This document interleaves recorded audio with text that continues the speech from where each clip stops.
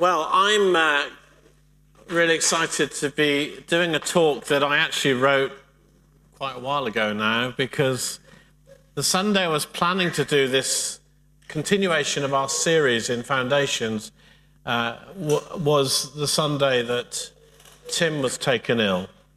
And so rather than talking about leadership, I felt like I had to do a bit of leadership. So it's good not just to be theoretical about these things, but to actually implement some of what we believe in terms of leadership. But today I get to talk about leadership, and I'm going to look in the book of Ephesians. And for me, this is really interesting because I've got all of my talks going back a very long time on my Dropbox. And I realized that I have never spoken on leadership publicly in the church here. I've spoken in other places, but I've never spoken on leadership here. And that's not because I've neglected this subject. It's just that most of the talks on leadership have taken place behind closed doors with leaders. In our leadership team, it's a big part of what we talk about as a leadership team is leadership, surprisingly. Training leaders and supporting other leaders. So most of it seems to go on behind closed doors. So it's just really exciting to be able to talk about this publicly. So I want you to know that a lot of what I'm saying, hopefully it's not going to be a complete shock to you because you've experienced leadership in the church here. But a lot of what I'm going to say is stuff we've been working on for at least the last 15 years. And I've got to do this in one talk, so that's really hard for me. So this is what we're going to do. We're going to have a look at Ephesians chapter 4. I'm just going to read the passage to you, make a couple of comments about that. And then I want to talk about 5 foundational principles of leadership that are inspired by the passage and what we're doing here at Jubilee. So Ephesians chapter 4, verses 1 to 13. Verses 1 to 13 will come up on the screen as well. As a prisoner for the Lord, then, I urge you to live a life worthy of the calling that you've received. Be completely humble and gentle. Be patient, bearing with one another in love. And make every effort to keep the unity of the Spirit through the bond of peace. Because you know there's only one body. One Spirit, just as you were called to one hope when you were called. One Lord, one faith, one baptism, one God and Father of all, who is over all and through all and in all. But to each one of us, grace has been given, just as Christ has apportioned it. And that's why it says, when he ascended on high, he took many captives and gave gifts to his people. What does it mean?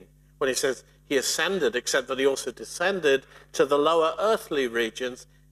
He who descended is the very one who ascended higher than all the heavens in order to fill the whole universe. But Paul digresses here. Verse 11, so Christ himself gave the apostles, the prophets, the evangelists, the pastors and the teachers to equip his people for works of service, so that the body of Christ might be built up until we all reach unity in the faith and in the knowledge of the Son of God and become mature, attaining the whole measure of the fullness of Christ. What a great way to start talking about leadership. A prisoner of the Lord, live worthy of the calling that you've been assigned by the Father. There's so much to be said. This passage is absolutely packed. It's been a real challenge to try and pick out just a few things. And I can't really do it justice today. But I want to give you a very big picture of what this passage is about, which is essentially about the role that leaders play in bringing about unity first and maturity in the body of Christ. It's like in Ephesians 4, there are these 2 great slices of bread. Imagine a sandwich. I'm going to make a sandwich. So on one side, at the top side of the passage, it's called unity. That's the first side. And maturity is the second part of the slice of bread. And then sandwiched right in the middle is the group of leaders that Christ has given to the church, and that says something about their role. You see, the role of leaders in the church is to pull together under the direction of Christ, equipping the church and bringing it to maturity, bringing everything together to bring us to maturity. So we see that in verse 11, that Christ gave to the church a leadership team of gifts: apostles, prophets, evangelists, pastors, and teachers, and they all have a job to do. And here's my simple version: that apostles start churches and start things. Prophets, they build up and encourage churches. Evangelists, they populate churches. And pastors care for churches, and teachers teach them. That's the best summary I can come up with. This is the team of leaders given to the church, all of whom are appearing in different measures of gifting and function in every local church that Jesus is building. I really believe that. And of course, these gifts can operate in a more developed way. We talk about the translocal gifts, having a broader equipping function over a number of churches. We see this in the Catalyst group of churches that we are part of. But also these gifts should be seen to some degree in every local church because, well, Jesus has given them to the church to bring unity and maturity. And this range of gifts is needed in the team for every church to come to that place of unity, maturity, and stability. So I always look for them. And I kind of expect to find bits of these gifts in every local church. And it kind of says what to look for in leaders and what to look for in the leadership team of a church. I remember some years ago being asked to help a growing local church to appoint some leaders. And the church had been going for quite a few years and was thriving, except the fact they just couldn't seem to find and then build together a group of people to form a leadership team. They just really struggled with that. And so on the back of what it said in Ephesians 4, because I went in and said, Lord, how can I help this church to find suddenly a group of leaders? It was this passage that spoke to me, where it says that Father's given this group of leaders to every church, so that they should be there. So I went in saying, well, where are they then? And I started to look around to see the apostles, pastors, prophets, teachers, evangelists. And what the Holy Spirit said to me, what he said to me is, look to those that are serving the most. That's where they are. That's where you start. Before you even try to work out what their gifts are, look at those that are serving the most. So I saw the ones that came first, and I saw the ones that left last. I saw those who set up and those who set down. I saw those who were praying with others, those who were caring, those who contributed to the meeting at key moments, serving the body with their encouragements and prayers. And within a few months of visiting this church, I'd identified a group of leaders to work with. And actually, all of the people I spotted at that time did eventually become significant within that local church. Some of them are still there today. Others have moved on and become leaders in their own places. But we can be confident because Jesus has given these gifts to the church. They're there. If you look around our church, you'll see leaders of all shapes and sizes, not necessarily at the front here, but throughout the church who perform these different roles. Starting things, encouraging things, caring for things, building things up, bringing new believers in. So this is how we spot leaders. It's how they serve. That's the first thing. It's one of the first foundational principles of leadership that we've laid in Jubilee.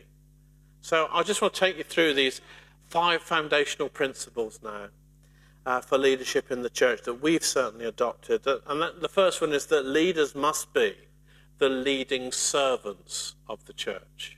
The leading servants. Paul says there in Ephesians 4:7 that to each one of us grace has been given.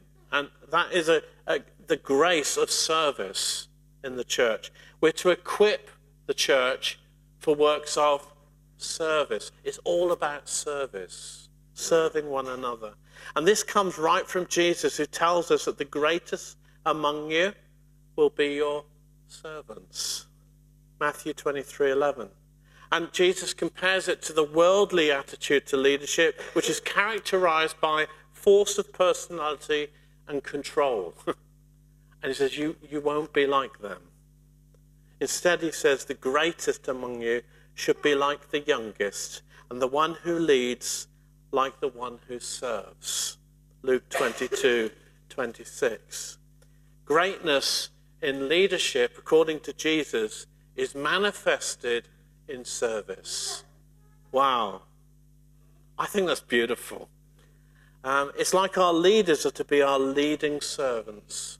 They work harder, longer, meet with more people, carry more responsibility, are models of laying down their lives for other people, sometimes sleepless, sometimes persecuted, sometimes often misunderstood, abused even, as an act of service to one another.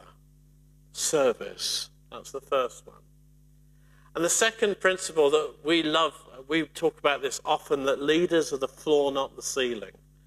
Leaders are to be the floor, not the ceiling. We often talk about this, how elders in particular are not the floor, are the floor, not the ceiling. They're not meant to restrict people, but to equip them. We're not meant to inhibit people, but to train them so that they flourish in the church, becoming all that God has called them to be. And it's a huge responsibility. And sometimes you miss it. Sometimes you get it wrong. My tendency is to over-release. Because that's my heart. I really believe in the gift that's in people. And sometimes I get that wrong. I go too far. I'd rather be that way than to control and inhibit and restrict. But, leaders are meant to be the cheerleaders of the church. Can you see me in my pom-poms right now? So it's this, that you go further. You do better than you would have done without them. That's what leaders are meant to be. That's the service they're meant to play. Good leaders are like good parents. They want their kids to be the best they can be.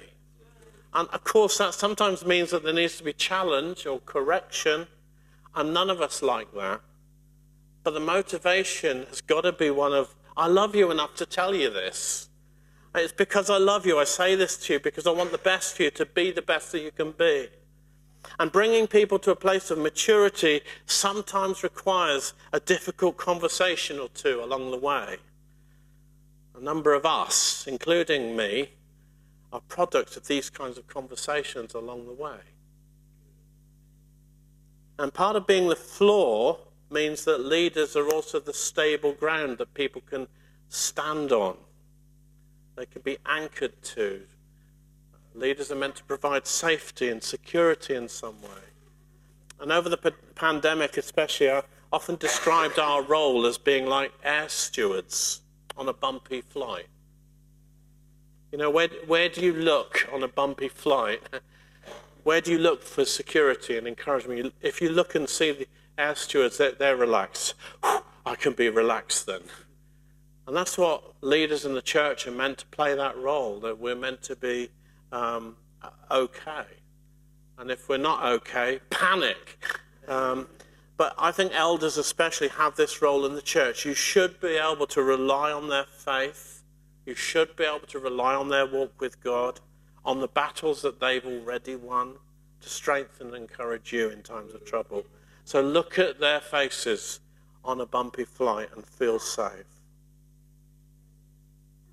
The third principle is that leaders are meant to function in team. Verse 11 describes these gifts of people to the church of apostle, pastor, prophet, evangelist, teacher. It's basically a description of a leadership team. The church is not an autocracy with one powerful, usually a man, at the center telling everybody what to do. No, Paul envisages a multi-gifted team of people working together and leading the church. And the more I've thought about this, the more I've realized that God is all about the team. He even functions in a team himself. It's called the Trinity, the Father, the Son, and the Holy Spirit. And then Jesus, when he comes, he gets his disciples working together in team. Jesus builds the team, but he sends them out as partners working in team. And the church follows the same pattern, so that leaders are always addressed in the New Testament in the plural, team. And I've often thought how much easier life would be if there wasn't the need for team. Just do it myself and it gets done how I want it and more quickly too. Because building a team takes time. It does. It takes a long time. It's hard work. Everything slows down for team. It has to. Because the relationships are so important in that group of people for it to work properly. And so we've always had this rule for our team, and it's one of very few rules, but this is one that we're really serious about. Here's the rule: everything stops for relationship. Everything stops for relationship. The work comes last, relationship comes first. So if there's ever a problem in the team, we call a timeout and everything stops until we're sorted, until we're right with one another, until we're helping and loving one another. And I don't just mean problems in the team, it's also problems that people in the team are going through, because we're humans too, guys. And sometimes we go through hard things and difficult things, and so everything stops for the team, for that person. And we spend time saying, how are you? What's going on? And we pray with one another and stand with one another. And in fact, one of the commonest questions we ask in our leadership team meetings is, how's it going with you? What's going on with you right now? And sometimes that will take over the whole evening. So we don't get any work done, because that is more important. The agenda goes out the window because relationship is more important. And team was God's idea, and a team that works together is a powerful force. And of course, where there's unity, God commands a blessing. I think that's why it's often so hard to build team. There's a battle for team. You know, Satan hates team. He loves it when there's disunity. Because in unity, there's an incredible blessing for that team, but also for the church that team leads. And so we think it's worth it, and this is how we're determined to function in every area of the church in team. But pray for us. Pray for this team. Pray for all the teams across the church. Pray that we'll continue to grow good relationships and function in team across the church. I really believe as well that what happens in the leadership team filters out, even if it's unconscious. I don't even know how that works, but if things are good in the team, it means that things are usually good in the church too. I've seen it time and time again. So pray for our protection. Pray for the team at Jubilee. And fourthly, fourth principle, that leaders have different gifts, and different is good.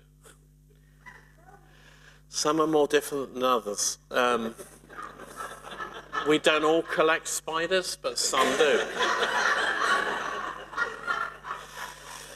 Verse 7, but to each one grace has been given. Some of us need more grace than others.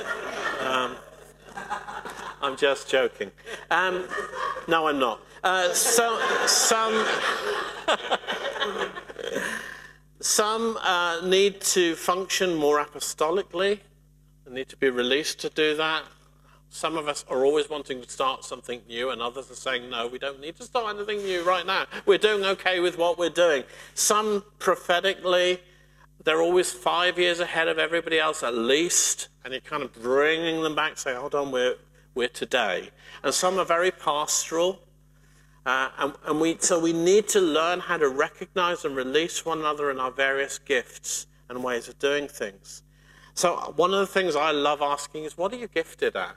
What do you really enjoy doing? Because that's quite often what you're gifted at. Did you know that? When I do this, do you remember Chariots of Fire? It says, when I run, I feel his pleasure. That's doing what you're gifted at.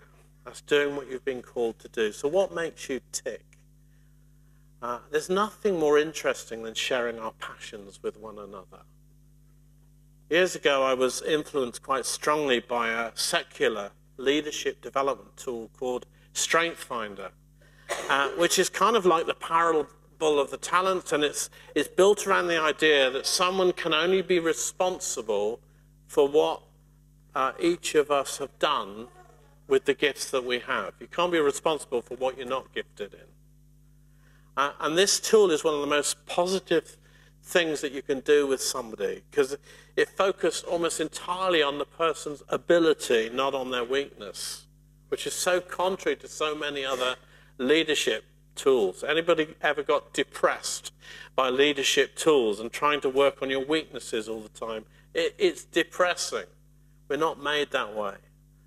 I hadn't realized how much using this emphasis on strengths had influenced me until I did a review with one Rachel Dale a while ago to help her interview preparation for a new job, which she got, by the way. But it was what she said after I did the review that really stood out for me. She said, now I know why I love Jubilee so much. She said, this thinking of strengths has become so embedded in the culture. Has it? I said, what do you mean by that? She said, well, since I've been part of this church, people have only asked me about what I like doing and what am I good at instead of what am I weak at. She said, that's really different. Now I know why. I love this. And I think that's important. That really impacted me. What are you good at? What do you enjoy doing? Do that. In fact, do more of that. That's the definition of success. Do what you're good at more. I think I got this from Billy Graham. He wrote a book on leadership. He only wrote one, and I can't remember its title, and I can't find it. But he talked about the difference between a team that's a jazz band and an orchestra. And I've always liked the idea of a leadership team being a jazz band. You see, in an orchestra, what you get is you get somebody at the front who stands there and tells everybody what to do. And it's all about unison, which is a kind of a unity, except that it's about conformity. You have to do exactly what the man at the front tells you to do. Jazz bands are a whole different kettle of fish. There isn't somebody standing at the front. In fact, everybody has their own instrument to play. And each instrument takes their turn in playing it. Each musician takes a lead according to their part, according to their gift. And that just sounded pretty funky to me. And I thought, that's what we're going for as a team. We're trying to make a jazz band where each leader plays their own part and takes the lead according to their gift. And so we're shaped more around the passion or gift of each leader. And so when Simon said, upon the death of Her Majesty the Queen, even though I was scheduled to speak, I didn't want to do a talk about the Queen, but Simon says, I've got something. And Simon was the one that took the lead there, and it was magnificent what he brought. I gave way to the sound of his instrument because that's what was needed that week, not mine. When there is information to be communicated, it's Jody. So much clearer than Paul or Rob doing it, especially.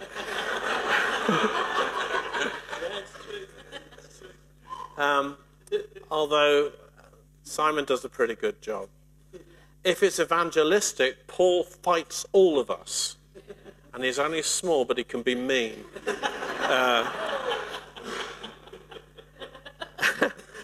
And Becky is increasingly leading the team in this emphasis on prayer at the moment. We see that anointing on her, that passion. Want to release her for that. She's helping us with this saturation in prayer. And then Tom, he's all about the young people. When are the young people? We need to give them more opportunity. We need to develop them. We need to see them coming through. The next generation. Who is the next generation? That's Tom's constant theme. So what is your gifting? And what are you anointed for? recognize and release, not just within our team, but across the church. That's the flavor. The leadership flavor is what flavors the whole church. Can I just say at this point, I wanted to put this in somewhere. I couldn't think where it came in, but I want to just say this flavor is one of the reasons why I hardly ever tell people what to do, and I frustrate you with that. I really genuinely want to know what God is saying to you, and so that you do that, not because I've told you to do it, or any other leader has told you to do it. We genuinely want to see people released in their passions and their gifting. Whew. So somebody once said to me, it's about accountability. What is your ability? That's what you need to give account for. Not what can you not do very well. And finally, I just want to say that we don't really have a clue what we're doing. I love how Paul introduces this chapter with, be completely humble and gentle, be patient, bearing with one another in love, because we really haven't a clue what we're doing. He must have been thinking about leaders that he was about to address. But leaders don't know everything. And we shouldn't even pretend that we do. And in my view, it's quite acceptable, even preferable, to just be honest about that, because most of you know that we don't know everything anyway. That's certainly how I started out on my leadership journey, when I discovered the fact for myself that I didn't have a clue about what I was doing or how I was going to do it, or how we would ever get to what I knew God had called us to do. And so in the early days, I would say it quite openly. It was even part of my vision talk. Guys, that's kind of what I'm feeling, but I don't really have a clue what I'm doing, so I hope that's okay. And people still kept coming, so that's probably a good thing. And then a few years ago, the thought came to me that perhaps it was wrong for me to keep saying that. I don't really have a clue what I'm doing, because I was getting a little bit more confident. I'm growing a bit in my gift. And perhaps I was even undermining my gift by saying that, or my identity in Christ by putting myself down or appearing to do that. And so I stopped saying it.